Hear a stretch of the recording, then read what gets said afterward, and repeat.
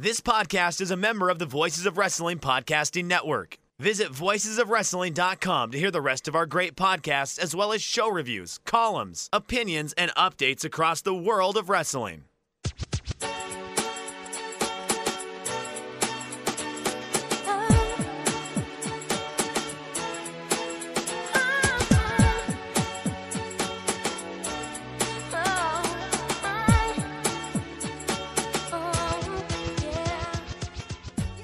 This is Everything Elite, the world's best podcast devoted exclusively to all elite wrestling and the elite extended universe. I'm Aaron Bentley. I'm joined, as always, by my good friend, Mike Spears. What's up, Mike? Hey, y'all. It's your old pal, Iron Mike Spears. I'm doing all right. I've just been keeping on. I think that's as much as everyone could promise or hope for right now.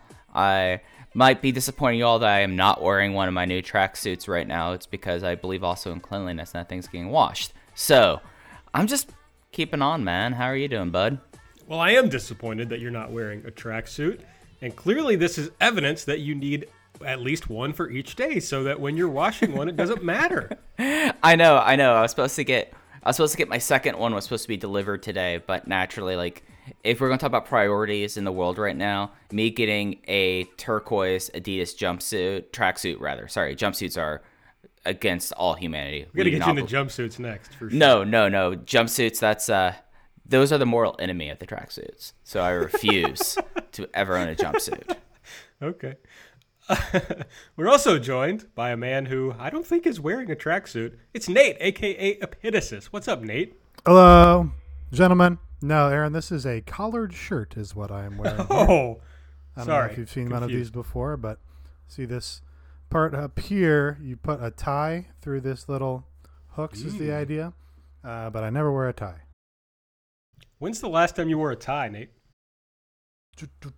A wedding. Probably 18 months ago for a wedding, I imagine. Never for work? No. Well, the first day of work, I did show up in a suit, and the only other person wearing a suit in the office was my boss, and he's like, "Oh, you don't need to do that." So that was the first and last time I ever wore a suit to the office. Well, that's a great story, Nate. Thanks. Really glad we got to share that with our listeners. You asked me the question. I know. My fault. It's absolutely my fault. Okay, Twitter at EverythingAEW. You can find me at Aaron Like the Car. Nate is at Epitasis. Mike is at Fujiheya. You can subscribe to the podcast. Please do. You will get it directly in the podcast app of your choice immediately. And I just realized today, I assume we've had this for a long time, but we're on Spotify. Yeah, bud. We've always been on Spotify. Check us out on Spotify sometime. We're right there. I believe you just type in Everything Elite. There was a period when Brian was very upset that he could not get Street Fight on Spotify. And we were like, oh, yeah no, we've been in there for quite a while. Yeah, we're on Spotify. Great news.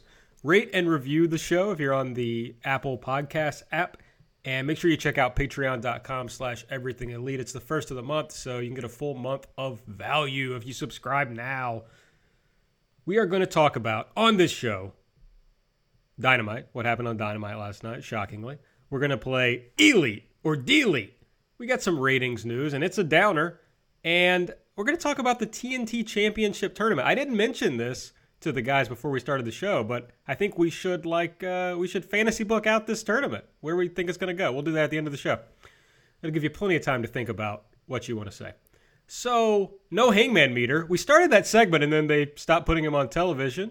Thanks, COVID-19. So, but I do understand, Nate, because I listen, as always, to the vlog recap, that he was on BTE this week. Is that true? He was, yeah, a little, kind of being a little petty or pissy. I don't know. When you've got all of your friends calling you to check in during a pandemic, it's a little shitty just to leave everybody, leave the phone ringing, I think. So, kind of being heelish. Of course, he made some big-time babyface tweets to offset all those, so. Are you revising up or down your score? I don't remember where we left off. 4? Was I on a 4? towards Our the baby. composite average was a 3. I'll put him at a 5. All right, so I think that since Nate is the one who consumes the most Hangman content, we will defer to Nate, and Hangman's a 5 for next week. This is I a will great not- policy. I love this I will policy, not defer Mike, to Nate. and I'm glad we're all in agreement on it. Yeah, No. it's a 5. Beautiful. No, it's not. I will not defer to Nate on this. Well, maybe you should consume some fucking Hangman content, buddy. Buddy, I consumed the vlog recap that you can get on AEW Light every Wednesday at patreon.com/everythingelite, and I learned everything I needed to know. That's true. I did do a great job. Hard to argue. You did. Yeah. Now I didn't learn one thing I needed to know, Nate, so I do need to ask you about this. He did a tweet where he said he shaved his face for a 3-minute BTE bit, and yet no one has made clear to me why he shaved his face for BTE. Do you know the answer to that? There was a shot of him in like one of those country western shirts on the couch where he had like full mullet, and he might have been doing like a very country western sort of mustache. That's the only thing I can think of. There certainly was not any sort of joke or bit, in dialogue about his facial hair that I recall. Well, I had to assume that he had shaved down to just a mustache because he said he had to then go out in public looking like a pedophile, which usually means Yes. someone just wearing a mustache. So, yeah, I think that must be it. Just he changed his look for that particular shot. It was, he really like communicated a real strong image of a, mulleted cowboy wrestler from another era in that moment. So it was successful in that regard. All right. Well, that's what I wanted to know. I got it all from the vlog expert that is Nate. So thanks. Yeah, it's on my LinkedIn. I have that vlog expert. I can't tell you the last time I've even logged on to LinkedIn. No, I have a little bit of anxiety about it. The last time I did it was, in my postgraduate education. And so now I just don't want to look at it at all, ever. I can't be like, I haven't been on Facebook in many years either. I'm sure getting on there would be like, oh, wow. All these people, are very old and, probably twice divorced. And time fucking passes, you guys. Yeah, the time's the only game in town you can't win. So I haven't deleted my Facebook. It still exists. I just don't check it. So I can only imagine the wild stuff that people from Texas and family members are saying on it now. I'm just not going back there. Don't need to. Don't want to. Will never. Yeah, I deleted my Facebook recently, and my mother called me the other day and she said, "Did you hear that family friend's father passed away?" I'm like, no, how would I have heard that? And so now I'm like, oh, I guess that was kind of the thing that Facebook provided, was that you could get news that you wouldn't otherwise get. But it also, I don't think this person listened to the show, so it also makes no difference in my life whether this person is alive or dead. Yeah, So that's a lot of that information. Obviously the issue with social media and Twitter in particular is there's very little benefit to having all this information constantly being spewed into your brain at all hours. But Facebook, it's like, yeah, and you don't even particularly care about most of the people because they're whatever friends from high school. So it's like, if there are stories I'm interested to know, then I'll have conversations with them, with my friends when we go out to eat or whatever. And they can be like, oh, this happened. They'll be like, oh, that's interesting. yeah, at least I have to defend Twitter because I'm addicted to it and can't log off. But at least it's like, a lot of times it can be useful information. But it's also, Twitter makes it more likely that the people you're seeing tweets from are people that you want to see tweets from. Like on Facebook, you've got to be, because I've had it for so long, I was friends with so many people that I just could not have given a shit less about. At least on Twitter, I can just mute those people, and so I don't see their tweets anymore. Anyway, Facebook always made me miserable, so I got off. Twitter makes me happy. Yeah, I got a lot of joy out of not tweeting for however long I did, 2 weeks there or whatever. Right. Yeah. Tell us, so the bit is over. Tell us about how it felt and how you feel about going back into tweeting. I feel very rarely do I get a tweet off now that makes me feel better for having sent the tweet, So I'm going to post my playlists or whatever on there. And other than that, I don't know. I feel like I've said my piece over 150,000 tweets. And now I also have this stupid podcast. So, if I want to talk about wrestling, plenty of opportunity to do so. Yeah, certainly this hiatus was better received. I took a hiatus from Twitter 6 years ago. And at that point in my life, I got 4 texts, including texts from people I had never known or had their phone number before. It's like, are you okay? So I'm glad I don't get those worried sort of inquiries anymore. Well, I mean, we talked it out right here on the show. And also, we're in DMs with you. So, I mean, I knew you were fine. You just weren't tweeting. Yeah. So it was good to know. I don't know. Do I ever feel better when I fire off a tweet? I don't know. I mean, this did nothing for anybody. But when I responded last night to Jay Carney and just said, "Shut the fuck up, Scab," I did feel better about myself in that moment. I feel good about every single tweet I make. I don't know about y'all. That's the attitude. There you go. I mean, That's good. I feed off it. It has propelled my megalomania to higher levels each time. I mean, my tracksuit gimmick is taking off. Everything's looking up for me. Have a catch Yoshino was successful. If we ever get out of this outbreak, I can now go have a catch with Masato Yoshino. I don't know where y'all complain about Twitter. Twitter's fantastic. Yeah, I guess I don't have a big goal like that I can tweet toward. Sure you do. Getting another Xbox. Oh, great. That's true. That is pretty much, yeah. It's been the most, I got a Windows Phone from Twitter at one point. I just gifted that to my mother because she had an old flip phone. This was years and years ago. Also, by winning that contest, I won tickets to a Matt and Kim show in New York, which was oh, cool. Well, I guess I'll go do that. And I invited my friend. My friend's like, oh, fucking, I was just on tour with Matt and Kim because he was working in A&R at the time. So he was like, you don't need that. So it was felt very, very defeated. I'm like, oh, okay, I don't get to use my free contest tickets. Anyway. Okay, it's time for Elite or Delete. Hit us with that sweet drop, Mike.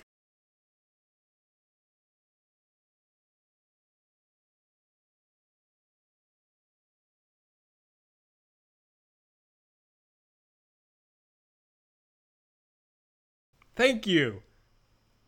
Nate, Hello. You know how the game is played. What is your Elite pick for episode 26 of Dynamite? My Elite pick is Lance Archer destroying Marco Stunt. This is the second time Marco Stunt's been my Elite pick, I think, on this podcast program.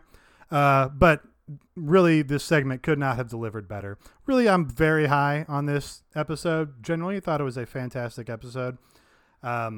But this in particular was just Delete! Pro wrestling Elite! to a T. Delete! Elite! Perfectly done. Delete! The Elite! Delete! squash moves that he Elite! executed Delete! were all Delete! absolutely Delete! vicious looking. Delete! Just Delete! fucking chucked him all over the place. It seemed like he was, giving him as little care as possible on those release suplexes and shit, which is what you want to see in a squash match. Archer looked like $1 million. He's got his, music from New Japan, so that consistency carries through. And in the process here, they built up to a Colt Cabana match next week in the tournament, built to the long-term program with Cody. So yeah, this did considerably better than all the Jake the Snake Roberts segments have done for this guy so far. Yeah, it was a blast seeing him just completely use Marco Stunt as a training doll, just throwing him around. Remember Kota Ibushi's training doll he would always do moves on? That was Marco here. I will say that Marco, you got to sell better for the pounce. I mean, we have to put some respect on Monty Brown's name and make sure that if someone's going to do a pounce, you are going to fly out of the ring. But the rest of this was awesome. This was exactly how they needed to debut him, get him over, and prepare himself for this upcoming feud with Cody and then also the TNT tournament. So I think that this was checks across the board. And even though we still had a pretty whatever Jake Roberts promo beforehand, completely forgot about by how awesome this match was. And it was a little, the Jake the Snake Roberts promo was better than last week's. I'll give it that. And it was also edited Low and bar. produced better. Low bar. Yeah, I didn't like last week's at all because it was literally just him talking nonsense into the camera. But really, in general, this episode was a big bounce back from last week. they seem to know what the issues were last week. Stuff like not having the wrestlers at ringside, all that we can kind of presume was stuff that was maybe out of their control because, as soon as they got to this other filming location, they remedied all of that and the show was a lot better for them. It seems to me that Archer's look is like uniquely good for American television. Like on New Japan, it was like, okay, you got like this guy and he's got the red whatever hair, like that's whatever, that's cool. But when he walks out on this show, I mean, the lighting and the set was all kind of perfect for it, but he just looked big and imposing and unique, and it was all good. I was like, okay, this guy's a star in this promotion. Yeah, he found this most recent evolution of his look, I think right in his most recent New Japan run, when he went back for the G1 and had his great G1 run and everything. Because there had sort of been elements of it, I think, when he was tagging with Davey Boy, etc. And now it's really come into like a realized thing. Like we've got a fully formed wild man murder hawk here, and whatever the fuck that means, he knows what it means. He's also just such a visually interesting, different person on this roster than what they have. I mean, when you take a look at least for all the bigger guys, I mean, you have Wardlow, who's like your standard Wardlow like guy. I mean, he's like six. He's six. Totally fits the Wardlow archetype for sure. I agree. Yeah. I mean, you've got that covered. You have Hager already having who has a different, distinct look, and then Brody Lee has a different look, and then you have him, and he just looks visually interesting. And like I think that builds upon what Nate was saying about like how he kind of perfected this general evolution in his last like run in New Japan, but now he comes out there, he just looks like a complete monster, and he had a complete monster match, and I loved it. I thought that this was a completely, when they've been hit or miss with big debuts, this one was a complete success. You got your Sundares, your Yandares, and your Wardlows. I mean, that's just the three types. Now, did you look up the pronunciations? No. Okay. I just flew by the seat of my pants there. Right. You weren't far off. You weren't far off. Yandir. Sundir. Yeah. But, I mean, these are Japanese words, right? Yeah. So it should be like Tsundere. Yeah, but sometimes they are, corruptions, or they're adopting words from the English and then putting them into contractions and stuff. So it's hard to speak with confidence on that. Yes, I should have maybe said those are the three genders. That maybe would have been better. I don't know. We'll workshop this. This. Next week. By next week, I'll have a good joke about this ready for everybody. It doesn't have to be about this in particular. Let's just go in general. Next week, I'll just get a good joke. We've heard the Duff McKagan joke of the week, of course, on Talk is Jericho. Coming soon, Aaron Bentley's joke of the week. Oh, there we go. That's a good segment. I'll have to think about that. And then instead of tweeting it, I'll just save it for the show. That's good. Mike, your Elite pick of the week, bud. Back-to-back weeks, we have, I think, my first back-to-back Elite pick here. And this is Chris Jericho remaining a comedy icon, just hitting it out of the park. The segment with him and Vanguard 1 was just pure farce. And it was a great use of, all right, we see what did not work. But what did work was definitely Chris Jericho cutting a promo on a drone. And we got that Chris Jericho in his hot tub and pants and a belt, drinking bubbly, pouring the glass of the bubbly, then putting the glass by its side and drinking it straight out of the bottle. That's been an ongoing thing for him, that he does that. It just was like a tremendous thing. The little t-shirt he had tried to attach to it that it completely threw Vanguard 1's balance off. It just was a great segment. And Danny McBride and Jody Hill, I know you're listening to this, get him on to Righteous Gemstones next season. I mean, you'll have to be like playing out there. AEW is going to be based in the Southeast for the near future. It's not that far of a drive from an undisclosed location in Northeast Georgia to Charleston. I think that they should get this happening. But yeah, Chris Jericho ruled again tonight. I thought that he needs to have just like a 3-minute thing with Vanguard 1 until they ever figure out how they're going to end this Matt Hardy Chris Jericho thing. Legit lol for me on the t-shirt. When he pulled out the t-shirt, I was like, okay, this is very funny. Yeah, I thought this was tremendous. And I'll put us over also. Mike was correct last week. The drone stuff that Jericho was doing was great. And I said, the sci-fi aspect of it is fine. It's when you get into the magical teleportation stuff that it kind of becomes cringe in wrestling. And I have to conclude that they heard us because they retconned that Matt Hardy was not teleporting. The Vanguard one was projecting holograms of him into the crowd or something to make it appear as though he was teleporting. So that's a fine fix. They made the effort, I guess. But this segment proved that Vanguard one is in fact good. Chris Jericho is, far above the rest of the field in a high level comedy in the field of pro wrestling, as we saw here. He's legitimately funny. He's legitimately funny, and he, like Lance Archer, he understands his character.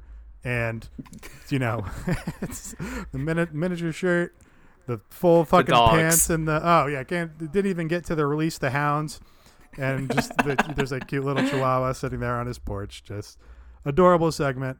Loved it.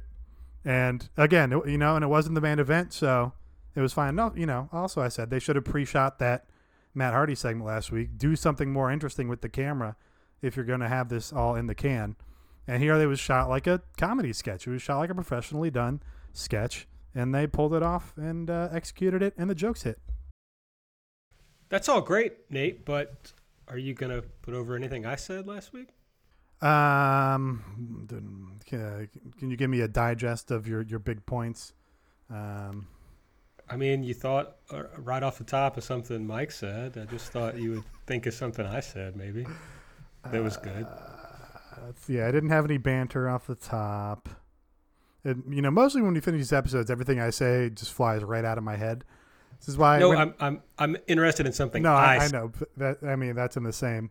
If I don't remember what I said, the likelihood of me remembering. So this is why if you tweeted our Twitter account and referenced something that someone on the podcast said, and I said, "What the fuck are you talking about?" It's because I don't remember anything. We have a lot of little fish brains on this show. Yeah.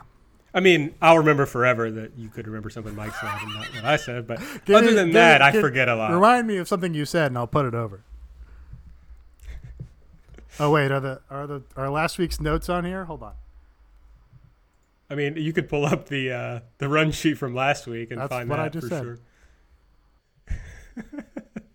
Okay, well, while you work on that, Nate, I'll move on to my elite pick. I'm going to stay on brand here. We had a women's match on this show. That was good. And, shockingly, the debut, Anna Jay, was really good. She had her moments of being a little sloppy, but I think she's fairly new to the business. Certainly her first time being on national television. Probably better than, several of the women who are signed to this company and several of the men who are signed to this company, I would say. So Anna Jay was good. Hikaru Shida is always good. Having a women's match on the show is good. Maybe use it. Well, they did use it to build to something, so I shouldn't complain too much. But obviously the program wasn't before going to be Shida and Britt. Maybe it will be now. But let's maybe tell a story or something that involves women. I don't know. Aaron, you made a good point last week about how little they were using the women, and now they was proven correct by having a really fun local talent match. Like we had on Dark, we had our Fabu Andres, our new favorite wrestlers in the world, appearing on there. But I thought that Anna Jay, for someone who seems very inexperienced, had a great accounting for herself. And I felt like that Hikaru Shida, this was exactly like the kind of match that if they're going to spin this off to Shida and Britt Baker for now, I felt like that they succeeded in a pretty great fashion. And I thought that other than a little bit of a shakiness that you could tell that someone is still new, I think that Anna Jay had a lot of potential. And it looks like that, I guess, that Nightmare Family Wrestling School seems to be a heck of a place turning out talent. Yeah, Anna Jay I thought was, more impressive than you'd expect for a local talent. It's came out of the gates here with competency and a major league look and major league gear and everything.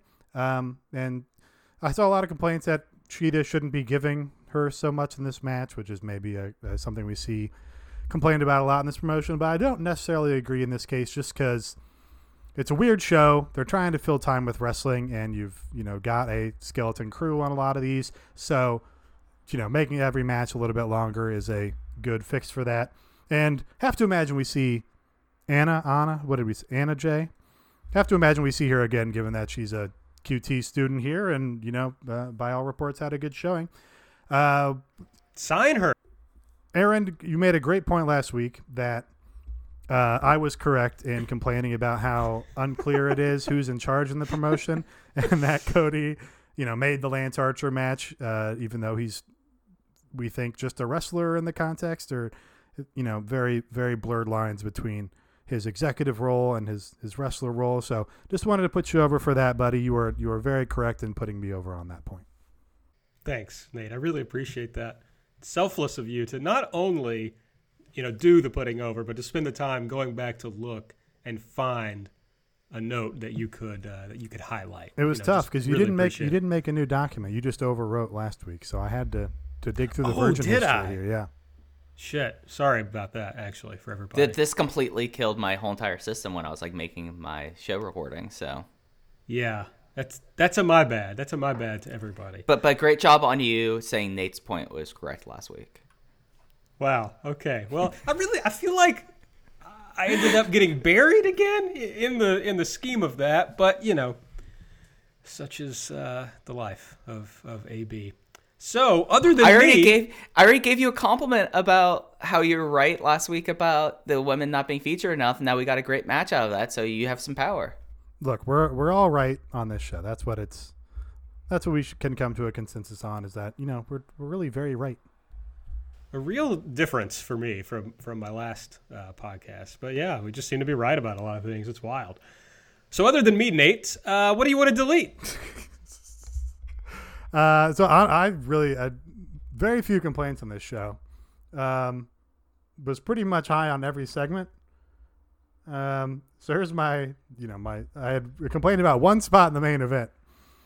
In the main event, they threw Cody over the barricade into the heel section of the crowd, and all the heels attacked him as though it were a lumberjack match, which just seems like you're painting with a broad strokes there on the heel. It's just like, oh, well, Britt Baker is a heel, so she's going to attack Cody with her shoe. It's like, okay, that was funny, but is that the kind of heel that we're to understand Britt Baker to be? She has an issue with Cody for no discernible reason except that she's on that side of the arena.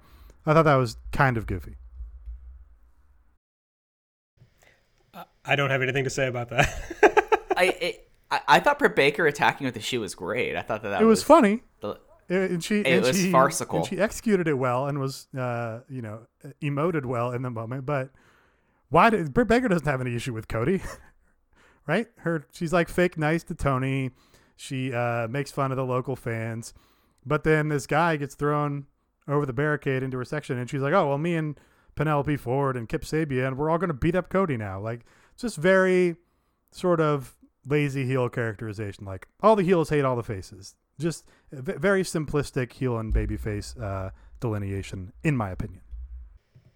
I guess my defense would be that the way they kind of set this up with the people on the side was that the heels rooted for the heels and the babyfaces rooted for the babyfaces, just to give some crowd things to it. So I guess it makes sense, in that universe, for him to be like, well, we're rooting against the babyfaces. Here's the team we're rooting against.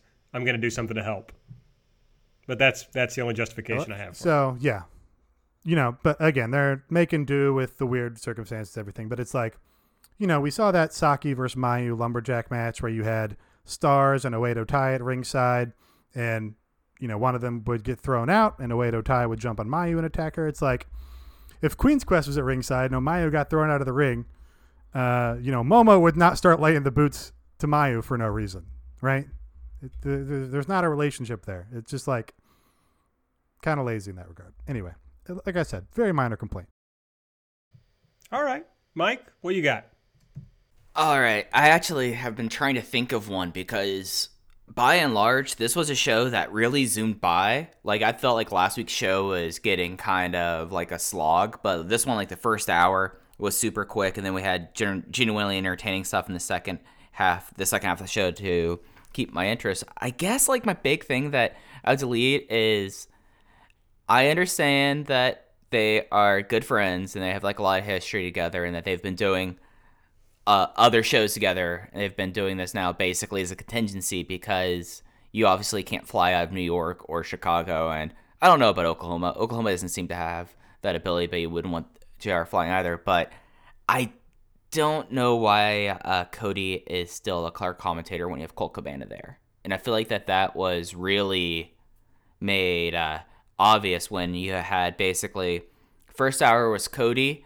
Cody was fun on Dark. I feel like that Cody on Dark is kind of, it works because the kind of show that Dark is. It's more of a laid back show. It's more of we're here to have a good time kind of show. This one though, he's very laconic, and it wasn't as bad last week, but this week it was pretty clear like how just dry he is, and I don't think that is something you want to have on a television show that is already mostly pre-taped, already without a crowd. And I feel like that kind of makes it harder for people to keep interest. We have Colt Cabana, who had a lot of fun in that last hour. I feel like that Colt and Tony Schiavone had great chemistry. That they were Tony and Colt were able to kind of crack jokes back and forth, and it was still kind of a it still was a serious thing. They had pretty high energy. So if I'm deleting anything, let's just keep Colt on commentary. And I guess like when he has a match, then I don't want to say Tony goes alone, but find someone better than Cody, to be honest. Big disagree. Like Cody on commentary. I think he's good. I think he's charming. If I had to guess why they did it, like I probably just wanted some star power out front at the top of the show. Like, hey, here's a guy we believe to be a big draw on the ISTA promotion. He's going to be here. Watch the show. That would be my guess. But, and I kind of, Colt I like a lot as well. And I thought Colt had a different energy. He was more high energy on this show than I think he's been on the Ring of Honor shows I've watched with him. Maybe that's just because he knows the Ring of Honor audience is, people with Ring of Honor on for 4 hours streaming in the background while they do whatever else. Background music as they do something else. Yeah. So, but I thought Colt really brought sort of a different fire in his segment. But I kind of like switching the commentators up too. Gives Tony a little more room to run when he can mix things up with somebody else. I just think Colt's the person to go with. I think that if you're taping stuff like this, where you're already going to have a lack of noise because there's no crowd, you need to have high energy. And Cody is just kind of a very quiet, dry person, and I don't think that equates well to taped and empty arena wrestling. I also didn't have a whole lot that I just hated on this show, but I did hate Shawn Spears pinning Darby at the end of this show. I hated it a lot. I get what's going on here, right? I understand the purpose. I expect, which I'll say more about what I think is going to happen in the TNT tournament, but I think something about this might jump up soon. That said, and I understand that part of me being pissed off about this is that Spears pinned Darby at Fight for the Fallen? Fight for the Fallen. Fyter Fest? Fight for the Fallen. And it was really dumb then, really and it's even dumber now. It's the original sin of this promotion, and it's going to live with this podcast until the end of time. That Shawn Spears beat Darby in that match. But at least Spears was a push commodity at that point in the promotion. He's nothing now. He's basically just a dark talent. I don't think he would have been on this show if the pandemic hadn't happened. I don't think he would have been on this Dynamite. He wouldn't be in this tournament, et cetera, et cetera. So I just hate it. I hate it a lot. He sucks. I don't agree with these people who think Darby can just get beaten over and over and it never affects him. I don't think that's true. I don't think this kills Darby, obviously, but it takes me back a little bit on my opinion that Tony and whoever's booking this shit really knows how to handle Darby, and they've really done a great job making him a star so far. But it's do they have some little thing somewhere that they're just going to fuck this up occasionally here and there and not let Darby be as big as he should be? That's just what it makes me concerned about. So I'm not really going to defend the finish, but I kind of am. I guess I'll just, to be occasionally antagonistic. So they protected Darby. He was trying to save Cody from a chair shot and got distracted by Sammy, and that's why Shawn Spears rolled him up. So, he has a little bit of an out there. It was basically a distraction finish, but, not so much that it annoys you. I kind of think it's better. This is assuming that at some point down the line, Darby gets a win over Shawn Spears. This can now become a story, right? If it's just Darby lost to Shawn Spears because Darby's the guy who loses and Shawn Spears is a guy that they wanted to give a win, then it sucks. But if it's that Shawn Spears has Darby's number for whatever reason, now it's like a trend, and now you can have Darby overcome that and break that trend in a third match. And Darby can, do a promo on AEW Dark and say, Shawn Spears, you've pinned me twice, even though you suck and I'm good. And then he goes and beats him on AEW Dark. That's almost worth more than just beating him in a tag match, But again, this is all predicated on them doing things down the line. Who knows if they will. The real purpose for this probably was create some more heat between Darby and Cody. That's an ongoing thing between them. You give Shawn Spears a little bit of credibility leading into what is probably a big match with Cody. Could be a main event on Dynamite here for that tournament. So doesn't really bother me as a booking thing. But, I am a Darby stan, and I am not thrilled about seeing him take meaningless losses either. Okay. I think that it's something that with what they had where Cody tried to be like, hey, it's okay. And he was trying to be the kind of the vet saying like, it happens like this. And Darby kind of shrugging him off and punching him. I think that could have equally as worked as if something happened where, Shawn Spears gets the pin on him in the preview match. And then Darby's pissed about losing that match. Like, you did not have to have Darby lose that match to have the intended end of show angle. So I see what you're saying, Nate, about like how you could be setting things up with Darby with this, but it seems like there's other ways you could have it set up as well. He also has a thing with Inner Circle. Like in his promo last week, he was talking about the Inner Circle. He had all the Inner Circle masks. I understand they're building to this tournament, but this makes more sense. If Sammy pins him, it's also like a preview of that match that they're about to have, depending if you're booking Darby to win that match. Or, I don't know if they could get him here, but any other member of Inner Circle, it also would have been acceptable because of that ongoing story. It just doesn't make a lot of sense here for me. So it's fairly minor, hopefully in the grand scheme of things. Like, we're the only people who even remember that these two pinfalls have happened. But he's literally lost to Jericho and Shawn Spears twice. I don't know. Doesn't make sense to me. That's my delete pick. You know what else doesn't make sense to me? Waiting 29 days to go see a doctor. Of course, right now, you don't want to go see a doctor at all if you can avoid it.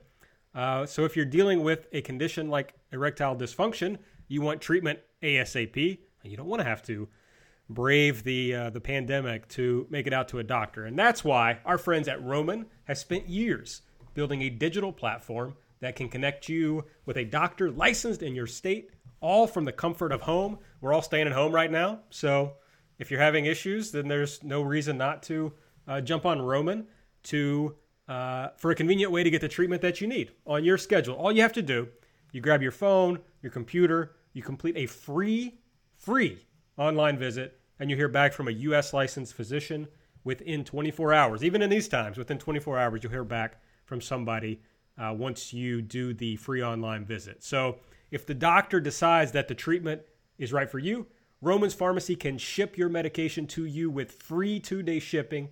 You'll also get free unlimited follow-ups with your doctor anytime you have questions or you want to adjust your treatment plan. Another good thing about Roman, no commitment. You can cancel anytime. So if you're struggling with ED, go to getroman.com/VOW, like in Voices of Wrestling, for a free online visit, free 2-day shipping. That's getroman.com/VOW for a free online visit and free 2-day shipping. I've got it. I've got our FTR reference for these Roman ads. Of course, okay. We discussed. FTR, phone the Roman. Oh. Right? That's good. There you go. There we go. Yeah. Because phone starts with an F. Right. I'll have to work that in next time for sure. Somebody remind me. That's good. Ratings. Woo! Not good. No, they're bad. AEW down to 685,000 from 819,000. Down to a 0.25 in the demo from a 0.34. And that was good for 37th. NXT was also down from 669 to 590. 74th in the demo with a 0.15, down from a 0.20.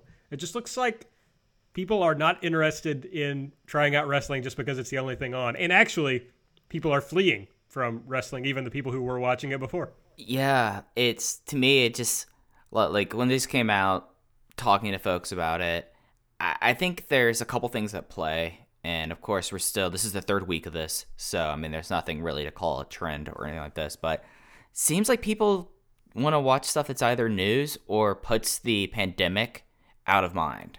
So if that is either, because I know like the Real World Road Rules Challenge was back and that ended up having huge ratings, or Masked Singer had huge ratings on Fox as well. Those aren't like front and center about like having a show that should normally be in front of a crowd and now don't have a crowd. So, I mean, I feel like that's that. And I think that also people are just trying to find an escape. So I could very well see that people don't want to be reminded by this, or either watching news or they're going through like their streaming queues right now. And because they don't want to see this, or they saw what the first 2 weeks were and decided, okay, if this ever gets back normal, I'm going to go watch it then. I just can't stand this now. And I could see that being the issue going forward. Yeah, I think if you subscribe to this theory that the ratings for wrestling often reflect the quality of the week prior, then this makes sense, because last week's episode was mostly bad. You didn't have the wrestlers at ringside making any noise. It was in a weird sort of, dimly lit void where there was teleporting wizards and stuff. So that computes to me. Last week's rating pretty much stood up, and that might have been a reaction to the week before where they had a very good no people show. So, they again had a pretty good show this week. You just have to hope that, bringing the quality delivers. And I guess just having those people making noise there really gives a different vibe. The production is really important, even though it's probably not the ideal thing to be doing in terms of social distancing or anything. Yeah, I think AEW, we've said they shouldn't run shows. If they're going to run shows, they have to keep running shows. They can't just be like, well, people are stopping watching, because they do need to maintain that baseline for when things are normal again. So it doesn't make sense to me, even if this drops even lower, which it very well could, you kind of just have to plow through. They're at least giving it, which we'll talk about this more, but they're at least giving it some structure with this championship tournament. I think that's going to help, but they can't just go to 0 viewers and then try to they can, but you don't want to try to rebuild an audience from nothing. So I get what they're doing, and the people who watch this week, I think, will keep tuning back in because it was a good presentation, and you just got to hope you can draw some of those other people back. It's possible WWE's going to have to stop running completely. Right, yeah. There was news that Florida completely shut down. So NXT might not exist, over the next several weeks. So, that would help AEW, obviously. But this is just, this is not going to be over until, June. So you just got to do what you can. Yeah, and, the big thing that hurts AEW versus WWE has the massive library that if they need to just fulfill obligations, they just send them, how we saw that they got that deal with ESPN over the last few weeks, and Fox Sports. But AEW, you could probably take some of the pay-per-views and make them into shows if you really want to, but you're going to have to slice and dice and be very mindful, especially because of Turner's past rep and things that Tony Khan said before about content on shows. So you can't have Cody versus Dustin from Double or Nothing on network TV. So they're kind of pot committed at this point. So, you just have to kind of keep on putting your best foot forward. And as you said, maybe the TNT Championship Tournament provides some structure and some incentive to get people to watch. All right, let's get into the show from last night. It opened with Tony Schiavone and Cody. He's kind of standing there talking about the show coming up. Cody's in his gear to let us know that he's going to be wrestling on the show, which is a smart move. Of course, it kind of gives away the ghost. That's not really the right idiom, but it kind of gives it away that they are there, but the show is not live. There's a reason why they're standing where they are.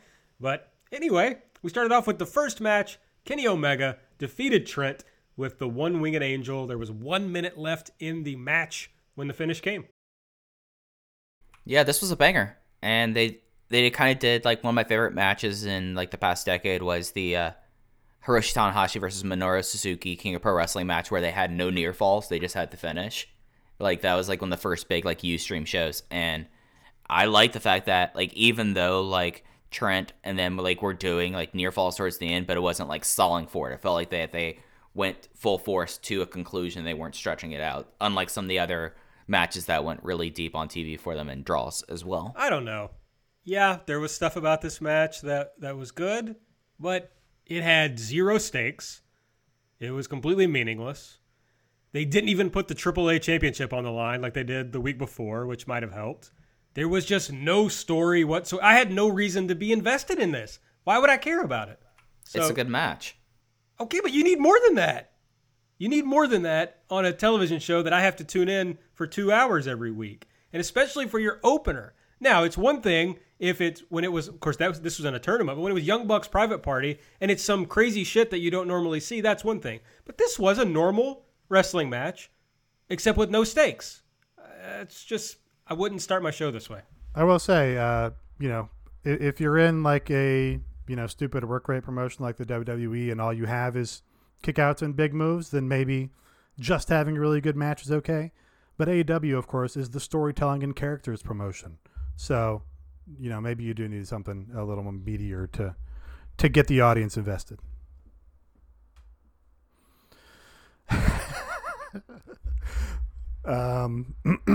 Sure, yeah. Great work, Aaron. All right, next up, guys, there was a video recap of the Chris Jericho Matt Hardy face-off from last week. What'd you guys think about this? It was a solid recap. I cannot with the smile he's making on the webcam right now. It's too much. Then there was a Hikaru Shida video, because everybody's probably forgotten who Hikaru Shida is at this point. Big shouts, by the way, to Dasha Gonzalez for the very, at least to me, correct sounding pronunciation of Hikaru Shida's name. It's not how you've been saying it. No, I'm not saying that I'm right. Okay. She gave it more of a Hikaru. I have no comment. I'm not a native Japanese speaker. I'm not either, but it sounded like she was trying. That's good. I like trying. I thought Dasha was a good ring announcer, and I thought that the video they had for Hikaru Shida beforehand was really solid too. Like the video, like the promo packages on the show, I felt like were a lot stronger than in past weeks. Other than like how funny the Brody Lee stuff has been, this was like every single one was solid one. So I feel like that's worth noting. That could have been like my second elite of the week if I wanted to really go that far. And then Hikaru Shida defeated the debuting Anna Jay, who we've already talked about. Shida hit her with the Falcon Arrow. And then after this match, there was a little dust up between Hikaru Shida and Britt Baker, who was standing ringside. Very funny for the Falcon Arrow to get a win on a show where Excalibur is not commentating. I was wondering if Tony was going to do a shout out by saying the phrase after hitting the Falcon Arrow, but I think he did shout him out, right? I think he made a reference to Excalibur. Maybe not. He might have, but he didn't say that Hikaru Shida did the deal and no one kicks out the Falcon Arrow. The important line, though. But yeah, no, this match was fun, as we said earlier. Yeah. And I thought the Brit eating a chicken sandwich and immediately trying to take off her shoe to get into a fight with Hikaru Shida post-match was pretty funny, too. Next up, there was a video building the Jon Moxley-Jake Hager match. This was a pretty long video, and a lot of people said a lot of things, so I'm not going to recap it beat by beat. But basically, the idea from Mox was that being the AEW World Champion means he has the biggest bullseye on his back of anybody in pro wrestling, and so he's pissed that everybody's coming after him, and he does this all for the fans. And then Jericho and Hager were like, hey, this isn't about fans, it's about violence, it's about winning. Jericho threw in a little stuff about how the Inner Circle is all in this together. They're not sniping at each other like the Elite. Mox said he knows Jake Hager. He's listened to the Jerky Boys for hours on end with Jake Hager. Great line. Great line. And basically they use this to build up the fact that Hager is undefeated in MMA, as they've repeated a million times smartly, and that they wanted to build him as a monster. And Mox saying he's not really scared of him, but he's like accepting the challenge that is Jake Hager. I thought they did that in a smart way. And they also use this, like I said, to build that Inner Circle Elite feud. So a lot going on in this video, but I thought all pretty successful. Really good video, especially like Chris Jericho in this, because he just like spells it out in the simplest possible wrestling terms. Like Moxley does his interview where he's like, oh, I do it for the fans. And then you cut to Chris Jericho, and he's like, well, John Moxley says he does it for the fans. Well, we do the exact opposite. We say, fuck the fans. We just do it for us. Subtlety is for cowards. He just lays it out there. He's like, that's a good guy, and we're the bad guy. Fuck you. And I just appreciate it. Yeah, and I thought that like Mox's kind of thing that he's done pretty much since winning the title, even in the ring in Chicago, where he's kind of made himself into Nick Gage light, like not to the level of Nick Gage, like saying like very much like I do it for the fans, I do it for my gang. But he does have a very kind of nice promo, and I think it's a good promo to do after having that long of a Jericho title reign, to have a guy that's like, no, I'm in this for the fans and doing like this. And then Jericho also saying like, hey, unlike the Elite, we're in a great place, because you know what happens if Hager wins this match? We have 2 world champions, because we don't attack each other, and the Inner Circle is a family. So I felt like that this was kind of accomplished. Like even more so, I felt like that Hager was the weak point in the promo side of this, but Moxley was solid, and then having Sammy Guevara and Chris Jericho were strong enough that you probably could have got away without even having Hager say a single line on this, and just had Moxley versus Guevara and Jericho. But I thought this was a great segment. Next up was the aforementioned Lance Archer defeating Marco Stunt. This is where Colt started being on commentary. And then before the match, we had the Jake the Snake Roberts video. He said Lance is about to come out and destroy. But he says Cody played games with us, and there's some people you don't want to make mad. You're just delaying the inevitable. Suggests that that's because Cody's afraid. And then he, I think, tries to clean up the Monica thing from last week. And he says, or maybe your better half is telling you not to go. I'm pretty sure she wears the pants. And Archer wins with a move he calls the Blackout. Is this his normal finish? Yes, this, and he does the claw, the Von Erich claw. But this is good, and the Von Erich claw is goofy. So love to see. He stacked like 4 giant moves on the kid here, and then did that one big one to finish it off. It was great. Yeah, it was great. The Blackout, being the DFW historian, has always been his big finishing move, the BT Bomb, even back for when he had a bunch of really bad tattoos, no muscles, and was just a random goth guy with Tim Storm. He still has a bunch of really bad tattoos. Well, he's covered up a couple of the really bad ones. But yeah, no, this was awesome. His moves look great. And as we said earlier, Marco bumped his ass off. This was a great match. It accomplished what they were set out to do. Is it the BT Bomb? BT Bomb, the Black Tiger Bomb, okay. Yeah. He should do a Death Stranding gimmick and make that his new, incorporate that in there. Well, I mean, if T-Hawk ever comes back, he's going to have an issue, because one of T-Hawk's big moves is the BT Bomb. So good for Lance Archer, just playing dumb and saying you can't do this move now because I'm here. So, yeah. Love to ask questions like that and just out myself as a total dummy who just doesn't know shit about shit.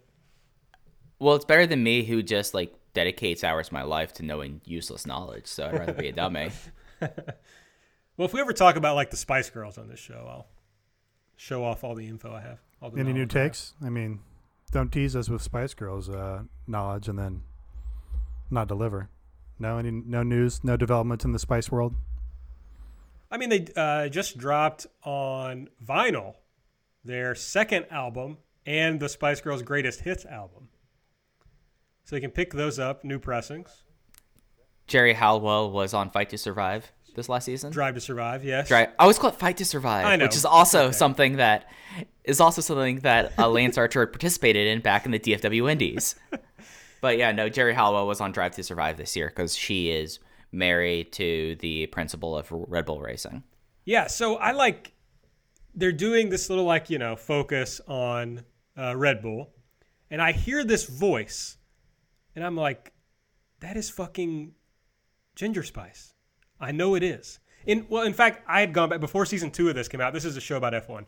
I went back and rewatched season 1, and that was the first. And I'd watched the show before. That was the first time I realized she was married to Christian Horner. So then in this second season, they do like a whole thing where they're showing her. She's like getting ready to go to a concert, and they like take a helicopter together, and she's working on her moves, and he's like practicing the moves with her. It's very cute, and it's like, okay, if you want to cancel me, turn this off. Still such a babe, the Ginger Spice. Oh, you love to canceled. See it. Can't be. That's foul sort of language on here. Come on. I know. Anyway, big Spice Girls fan. Did either of you play the Spice Girls video game? No, though I do No. remember a girl in high school who had it. It also had the Mary Kate and Ashley Olsen game. You guys are supposed to be gamers. I'm sure I was too busy playing StarCraft at the time. Yeah, that would have been right in my climb to become a Halo esports star. So my priorities were elsewhere. This was released in June of 1998. I think that's when Metal Gear Solid came out. You're making things up. Do I need to? No.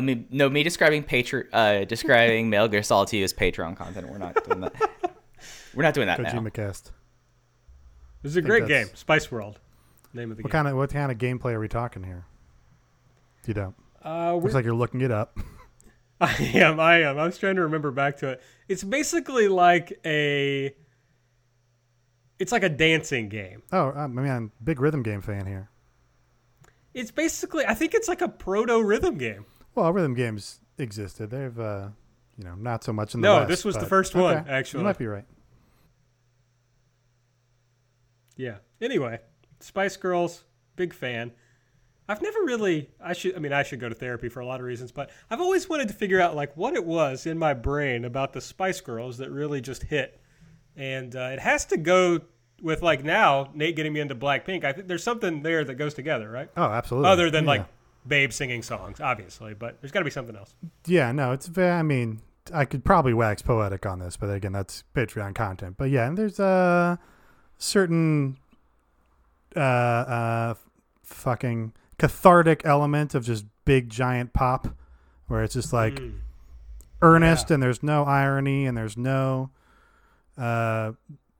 yes, everything is what it is. It's just like big good feelings, putting them out there, and yeah, Big good feelings music. big good feelings music. I'm into earnestness. I think you guys know this about me. Yeah, we're entirely sincere on this show. Like I love tracksuits. You love Nate loved having the bit. You love the Spice Girls, and you love F1 content. I mean, we don't do bits here, other than my bits about half of my Twitter account. We don't do bits except the bit we just talked about that Nate does or did. That's fair. That's the fair. only bit we do. So, speaking of the Spice Girls, after this match, Lance Archer chokeslammed Marco from the apron over the barricade into Billy and Austin Gunn. And Orange Cassidy. And then they did a bit where it was like Archer was trying to intimidate Colt, even though Colt clearly was not actually in the same room. Yeah, no, that definitely was like, hey, yeah, I see ya. Yeah, We know you. I respected it. To me, this chokeslam didn't look as vicious as I wanted it to, like falling into those guys. I don't know. I wanted Marco to get hurt worse, is what I'm Right, saying. you wanted to just put him right under the turf or right under the guardrail. Yeah. Okay, they definitely could have done that. There was no reason they Not had him to. get caught, right? There's no Yeah. benefit to getting caught when you're being thrown out of the ring, right? No. I mean, other than you're colliding into people versus like concrete. Yeah, it's just minimal difference. Yeah, I mean, when you think about it. No, like Marco I'm should very have gone. earnest on this show. No, we are entirely earnest. Marco should have gone flying out of the ring off the pounce, show some respect to Monty Brown, and then he should have landed right on the turf. Like, those are the two things. That Remember needed to Ace Romero in this promotion? Oh, AC baby. I forgot about Ace Romero. The pounce spot was bad. That's my only criticism of the match. It was fine. It was fine. No, it was bad. Marco should have bumped over the top rope. Marco should have gone flying. The pounce is one of the coolest moves when done well because you have a guy colliding to the other one, breaking physics for a second as the guy like John Woo flies backwards and should be flying outside of the ring. Marco, you should watch your Monty Brown tapes. Pretty sure Monty Brown never pounced anybody out of the ring. Keith Lee's been doing it on NXT, so I don't know if you want to bite that. Well, I was going to say you could watch Keith Lee Ricochet from Mania Weekend in Orlando. Ricochet took a nasty bump off the pounce. It ruled. Yeah, it's just Marco clearly, like, his timing was off. You could see him kind of, like, step to the side right before it and, like, so he probably had planned to take a better bump off of it, but it just didn't work out.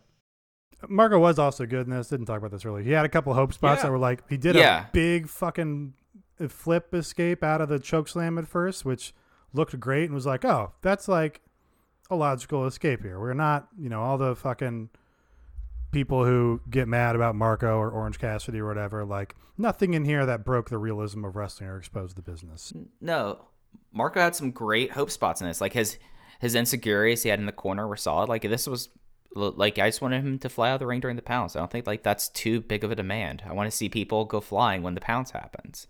We had a Dark Order vignette next. We're in a conference room at a dad's BDSM conference.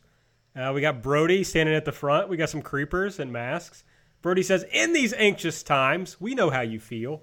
I once was beaten down. I once was downtrodden, but I stand before you as the exalted one." He asked, I think it was Alex Reynolds, to stand up, and they argue about calling him Mr. Lee versus calling him Mr. Brody. Brody tells him to say, he's like, say what I told you to say. And Reynolds does the "we are one," and Brody gets mad about how he says it and throws a glass against the wall. Then one of the other creepers yawns. Brody asks him why he's tired. Says, "Nothing is open right now. There's no reason to be tired," which I thought was a good line. And, they do a thing, "Don't ever yawn in my presence again." So more of the VKM comedy. My only concern about this is that they're going to run out of obvious VKM references, and we're going to have to go into deep cuts, like calling a steak wrap and not understanding that it's also it could be a burrito as well, not thinking you invented a food stuff, or loving the old movie Wild Hogs and AC/DC. Like, we're going to have to get into some deep Vince McMahon cuts soon, because we've gone through, like, all the hits already. Yeah, this was great. Great, love it. Great character, great vignette. Okay, here's why I don't like it. You were doing so well. Well, I know, but I'm gonna kill that right now. I like what Brody's doing. I think Brody is doing a good job with the character. This is like as interesting as Brody's been as a person, as a character, in forever. But this is a pro wrestling company.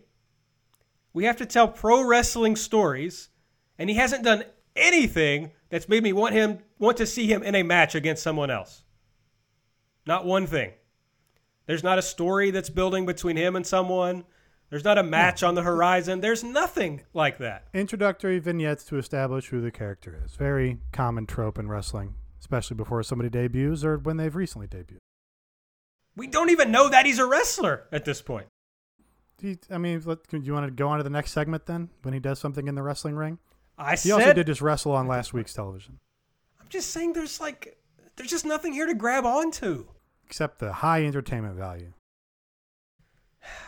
But like I said about the very first match, it's fine to be entertained, but you got to build to something. No, they're just establishing the character.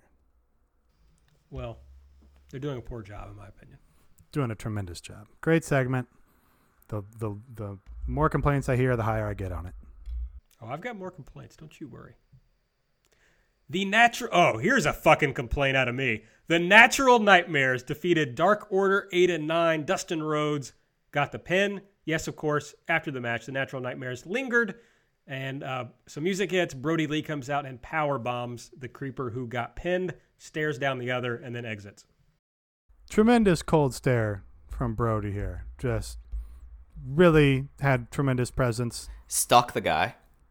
Killed the guy, just stared a hole into the other guy. Really established this guy as a great, awesome wrestler in the ring who you can't wait to see up against some real talent.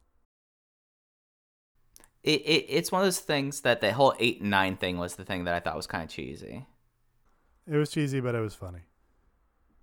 It was very, like I said, they were the putties from Power Rangers. This was like maximum putty status. Here's my complaint. Dustin Rhodes is already in a tag team. It's called Kiss and Makeup, and it's with Sonny Kiss. He abandoned Sonny Kiss. He's got a fucking t-shirt with QT Marshall. I hate it. I hope it dies. I hate it so much. I like seeing QT. I don't know where Sonny Kiss is, though. Obviously, Sonny Kiss was at ringside for one of the Daily Place shows. Bring him back, but fuck Dustin Rhodes. We're going to give Sonny Kiss a better tag team partner who's not 100 years old, who's won a match in the last 50 years, and he's going to rise to the top of the tag team division. All right. I like their finishing move. I think their finishing move is fun. God damn it. Stop abandoning me, Mike. You know Nate is going to. Why would you do it? I like moves. It is true to my character to like moves. You like Sunny Kiss? Why are you I like Sunny Kiss Sunny too, Kiss? but there was no kiss and makeup finishing move for a tag team that's happened once. They had a video.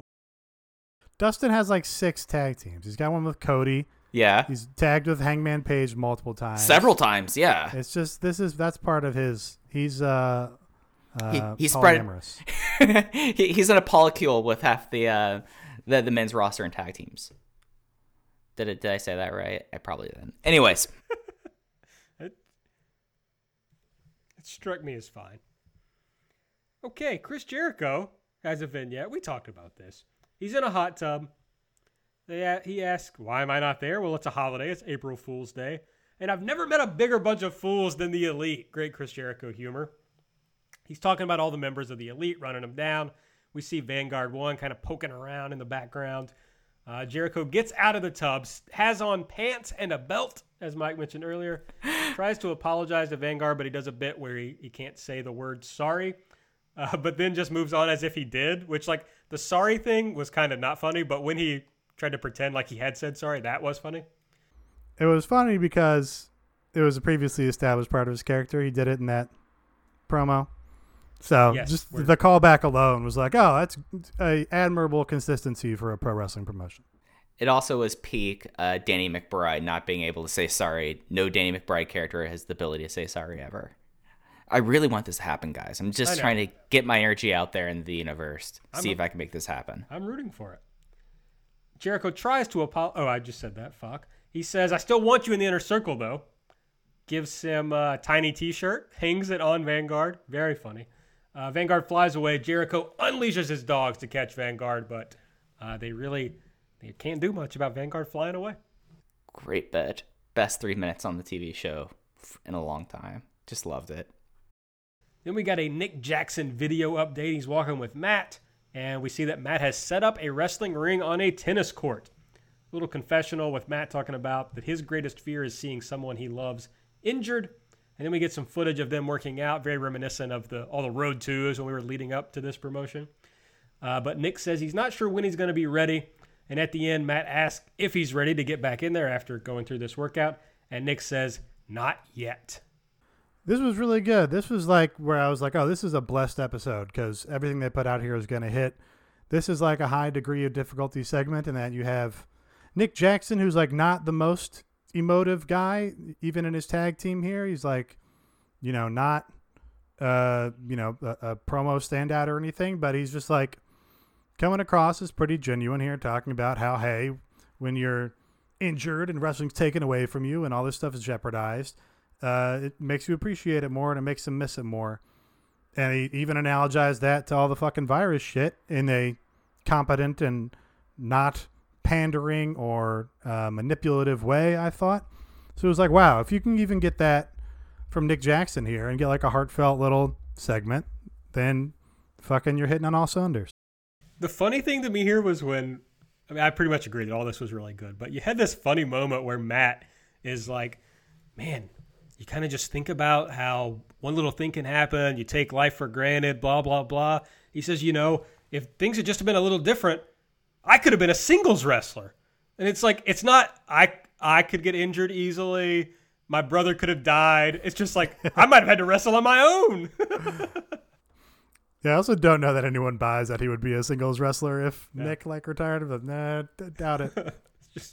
I think that's like very sincere Matt Jackson there. Like, I don't think that was a bit or a pre-written line. That's just how he thinks about things. Then we got the main event, Sammy Guevara and Shawn Spears defeating Cody and Darby Allin. As we said, Spears rolled up Darby after Spears tried to hit Cody with a chair. Darby stopped him, grabbed the chair.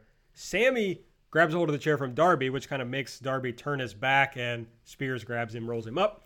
After the match, Cody tries to apologize to Darby for what happened, but Darby knocks him the fuck out. Good for Darby. Yeah, shout out to Oatgan. This was obviously not a heel turn for Darby. If you think it was a heel turn, you're wrong. No. Darby's just a feisty young babyface who does not need friends. He hates creeps and he hates liars. And, been dealing too much with Cody's bullshit for too long, remember? I mean, I'll tag with you if I get a rematch, and then he has to tag with this guy again. Like, completely justified. Darby is justified. All right, we got a few more things to talk. Actually, several more things to talk about. We're going to book out this TNT Championship tournament. Before that, patreon.com/everythingelite. Make sure you're checking it out. This week we had an episode of The Errands where I swear to God we talked about 2005 TNA. So if that interests you at all, go check that out. Was Monty Brown in 2005 TNA? I don't know, dude. I didn't watch 2005 TNA. Aaron watched it and we talked about it. Okay, that's fair. Wednesday, we had Light, which just talks about. All three of us are on that show. Of course, you get Nate's vlog recaps. We previewed Dynamite. We talk about Dark. One of the best episodes of Dark ever this week, so that was a lot of fun. And we also dropped a Cinderella tournament review on the Patreon on Wednesday. Full crew for that one. Thursday, the This Is Cody episode was made available for free for everyone. All you got to do is go on our Patreon. You can listen to it for free. So if you've never checked out our Patreon, listen to that episode. If you like it, then give us a try. We got 3 tiers. At the $3 tier, you get Light every week and then 1 bonus show a month. At the $5 tier, you get every show that we put out. And at the $8 tier, you get those plus some extras. So that's really for our number one fans that want to do the $8 tier. We appreciate everyone who subscribes. It's a good time to subscribe because you get the full month of value before you're charged again on May 1. So that's patreon.com/everythingelite. I mean, I guess I'll stop saying this after this week. We don't know anything about Dark, so I can't tell you anything about it. When they start giving us the matches in advance again, we will go back to previewing Dark on this show. Next week on Dynamite, from an undisclosed location, we're going to get the quarterfinals of the TNT tournament. We'll have Cody versus Shawn Spears. And then the week after that, they've lined up a title challenge for Jon Moxley taking on Jake Hager. An empty arena match. And from our understanding, this has already been filmed. So we'll see what that is. And then we'll get another TNT quarterfinals match with Lance Archer versus Colt Cabana. I can't tell necessarily if they're doing what I've called the Jack Whitehall region and then the Chris Harrington region of these tournaments on different weekends. They've been kind of unclear on that. According to the Wikipedia, it seems like that we might be having 2 tournament matches on the 8th and then 2 on the 15th. I just can't find official record of it. So just getting that out there. Apparently, Georgia now is sheltering in place, so don't even know what they're going to be able to do as far as if they've been taping shows in Georgia, if that's the undisclosed location. We don't really know what they're going to be able to do. Yeah, fantastic video today where the Georgia governor was like, we had no idea that asymptomatic people could transmit the virus. So that's our bad. I guess we should maybe pay attention. That was a, great moment in American history. Of course, Georgia had the primary. When this was still breaking, they refused to stop the primary. So, I mean, the situation there seems to be rough. I don't know necessarily, one, how much they've taped. Like, the rumor is that they taped a lot Tuesday and Wednesday, and they had stuff they taped from Jacksonville. And then also the idea of shelter in place is different things to different places. So, although they should be sheltering in places, they might still try to work things out somehow, but it's going to be tough to have a live episode of Dynamite next week. Well, it's an essential business, so. Dude, South Carolina is shelter in place right now, except for what they call essential businesses. Liquor stores, essential businesses. All the manufacturing plants in town, including the ones that have had like bad COVID outbreaks, essential businesses, because my governor might be even more dumb than this guy. Anyways. Okay, liquor stores are essential businesses because people detoxing. That's fair. That is fair. That's me passing along, various finger waving from Twitter that I've inherited, I suppose. Someone who has handled multiple alcohol detox cases in jails, it's like fucking bad. It's real bad. Oh no, yeah. So completely understand why liquor stores are that. That's my bad. I made a goof here. I apologize. I should have known better. Well, that's one for each of us on this show. Nate, hopefully we'll get you before the show's out. I'm not going to say anything else. I will see you guys next week. And I'm assuming, Mike, this is from the Observer. Indications are that Revolution was the number 2 pay-per-view behind Double or Nothing. Yeah, so we don't have the exact number out at this point, but they've got more of the widespread of what they believe the numbers will be for Revolution. Early indications are that this one would be number 2. Of course, Double or Nothing did about 116. I'm just going to quote from the Observer here. While all cable numbers aren't in, based on what they know, it looks like Revolution will be the number 2 pay-per-view behind the first Double or Nothing when it comes to both buys and revenue. It beat Double or Nothing on Fight TV and was overall best to date, but that was expected going in since that was the only way to see it on UK with the loss of television cable. Remember, ITV's box office closed down, and they said that the gains on Fight TV did not offset the losses, which is about 15,000 range is what they were going to expect, though through the loss of ITV box office. However, BR Live set a streaming weird Dave Sins here. However, BR Live for streaming set its own record, and the belief is it'll either be the highest in the United States or close second to Double or Nothing overall, because cable numbers are not expected to be as high as Double or Nothing. So the range that we're talking about here is 100,000 to 105, which is a good sign. So that's the closest thing we have to any sort of number from this, and considering the whole situation with ITV, that seems to be very promising. But now all that's kind of out the window now. So, but that was a note I felt like we needed to talk about. All right, let's book out this TNT Championship tournament. First match, Cody versus Shawn Spears. Who you guys got? Cody. I think it has to be Cody. This whole tournament seems very obvious to me. I got Spears in this match. Okay. All right, why you have Spears over Cody? Why are you being the individual here? I think it's dumb as fuck if Cody wins this tournament. He's not going to win the think of a tournament. dumber- He's going to lose the tournament to the guy he's feuding with in the finals. I'm just saying, I don't think there's any reason for Cody to get anywhere near the finals even of this tournament. So you want him out against Tengai, Yeah. who hasn't mattered at all since. No, Throwing this a is why goose they egg gave up out of Ten Guy Double the or win at all. Yes. on this week's show, so they could give him a little bit of legitimacy, and then Cody could beat him. No, they gave him this win so that Darby can beat him in the next round. Okay. All right. I see your logic there. I don't agree, but I see your logic. And mostly I like it because a lot of dumb people have just decided Cody's going to win this, and I just think it'd be really funny if he loses in the first round. So pettiness will often drive my opinions. Here's one of those times. All right, well, Darby, Sammy, who you guys got? Darby. Darby, come on. Okay, but then Darby can't lose to Cody? Sure he can. No. I think Darby's going to beat Cody. Oh! And then I think Cody beats Darby. I think Darby's winning. Okay, so we just figured out the Whitehall region here. I guess this is how we're doing this here. So Well, to me, like, I would not have Cody beat Darby. So you'd have I Sammy wouldn't beat wanna do Darby. that. No, I'd have Darby beat Shawn Spears. Do you listen? No. Okay, now what we This seems figured so out obvious to from me. the I'm start of pretty this much tuned show out. is you don't listen when I talk. That's why you don't remember when I'm so yelling. fucking right about things. I told you earlier in this show that the Shawn Spears, Cody, Darby thing was gonna Yeah, I remember that. filter I into do this remember tournament. that, yeah. No, at the don't time, wanna I do thought that. he's fucking out of his mind. You don't want to do the Cody Darby thing because that's a long-term story. Yeah, it's a mountain that Darby has to overcome down the line. Finally get his win over Cody. But he shouldn't go from a draw to a loss.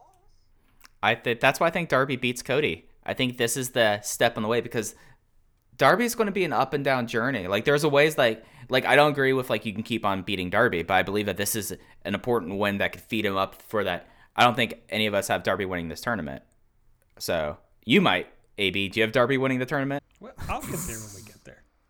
Gosh, it's a bracket. Okay, so coming out of the Jack Whitehall region, as Spears has named, Mike Spears has named it.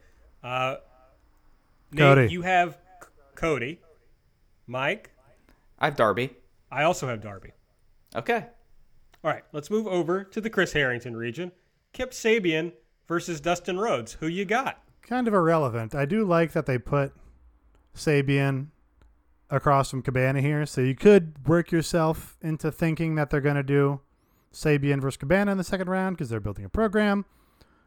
But I don't think it really matters, because whoever it's going to be is going to lose to Archer. I guess I'm going to say Kip is going to win because they can have Archer squash Kip and no one will care, but they've spent too much time on Dustin to have Archer squash him. I think that this is the one that, like, yeah, this is kind of superfluous match, but I think that Dustin wins. I'm going to go with Dustin. 50-50, coin flip Dustin. This match is really important. How is this match important? Because the story ultimately has to do with Archer and Cody, right? Yeah. Dustin has to win this to face Archer. Okay. Yeah, that's fine. That makes it more personal to Cody or whatever. Okay, you've convinced me. You can even have Jake Roberts, if he's alive, you can even have Jake Roberts interfere in that Cody Spears match to let Spears win. But Archer wants the match with Cody. He doesn't want to not see Cody in the finals. But he's a heel. But he's stated explicitly that he wants this match with Cody, and that's his whole reason for being there. Right. But it can be his first title defense. It seems like an unnecessary step. I got Dustin. You got Dustin, okay. Okay. All right. We all have Archer, right? Yeah. Archer beats Cody. All right. So then you got... Well, I guess we're all picking Archer to win this region, right? Yeah. Yeah, Archer wins the Chris Harrington region. Okay, so Archer versus Cody, Nate. You have Archer winning? Yeah. Mike, Archer, Darby. I have Archer winning. I also have Archer, Darby, and Archer winning. Okay, so we're in agreement. Amazing. So the only way glad that we could all come to a consensus.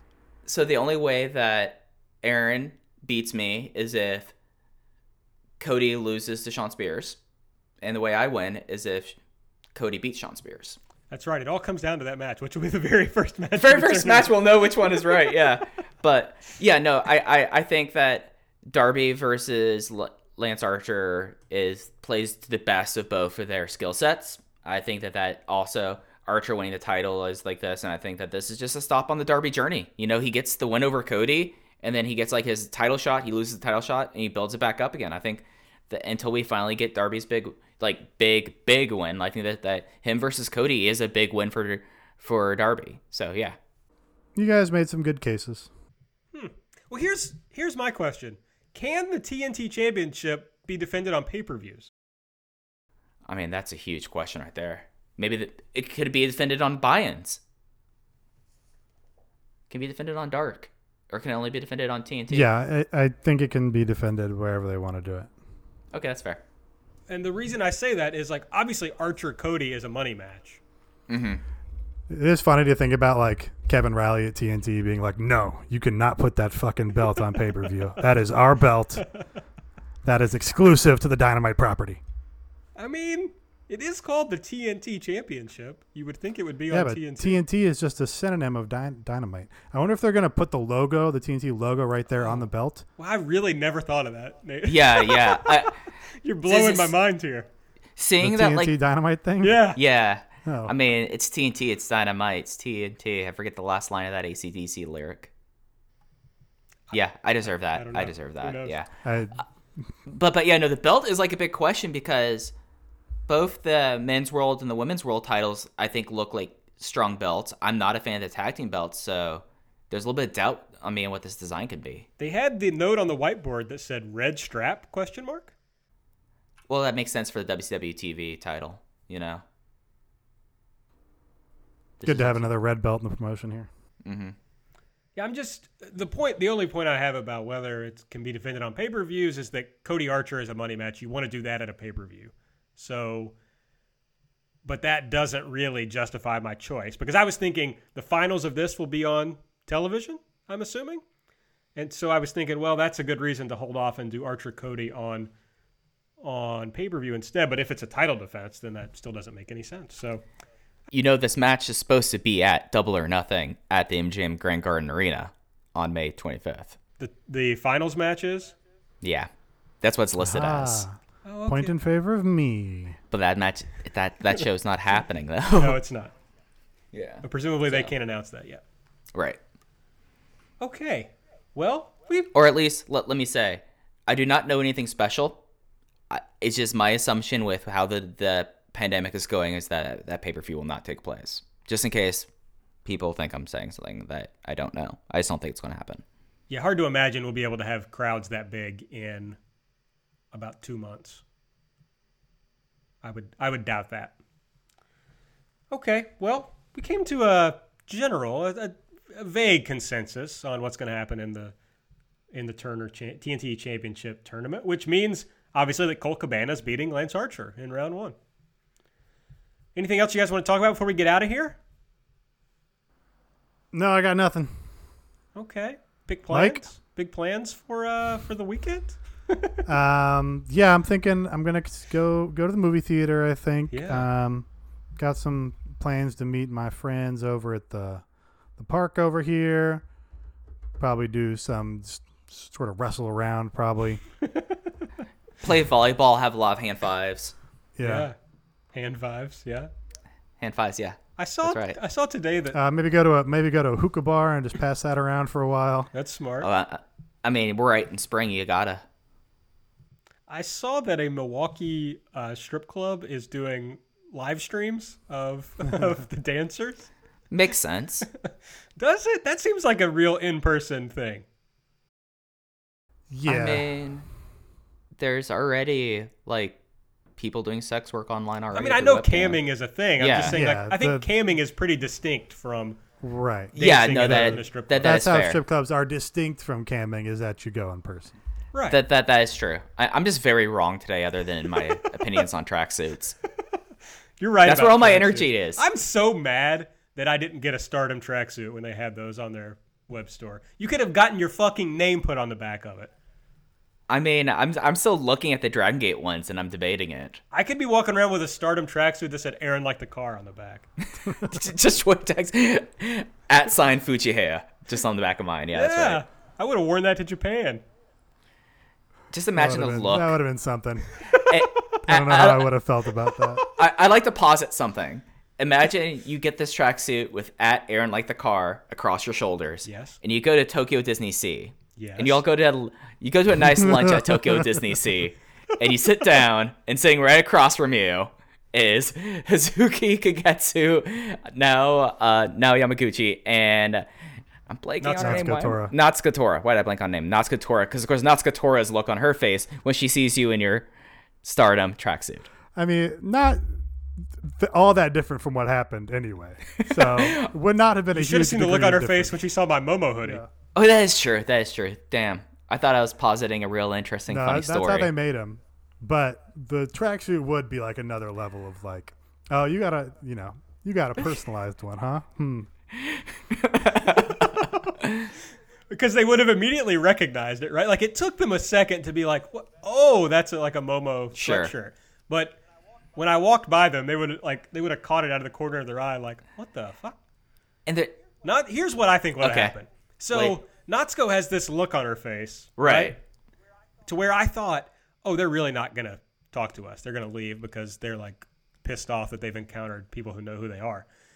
And she had this look on her face basically until they left. But she would have actually killed Right, me if yeah. I had the Stardom tracksuit on. I would not have stepped in. I would have taken 4 to 5 steps backward and pulled out my phone and been like, well, this is something. AB, I would have stepped in there.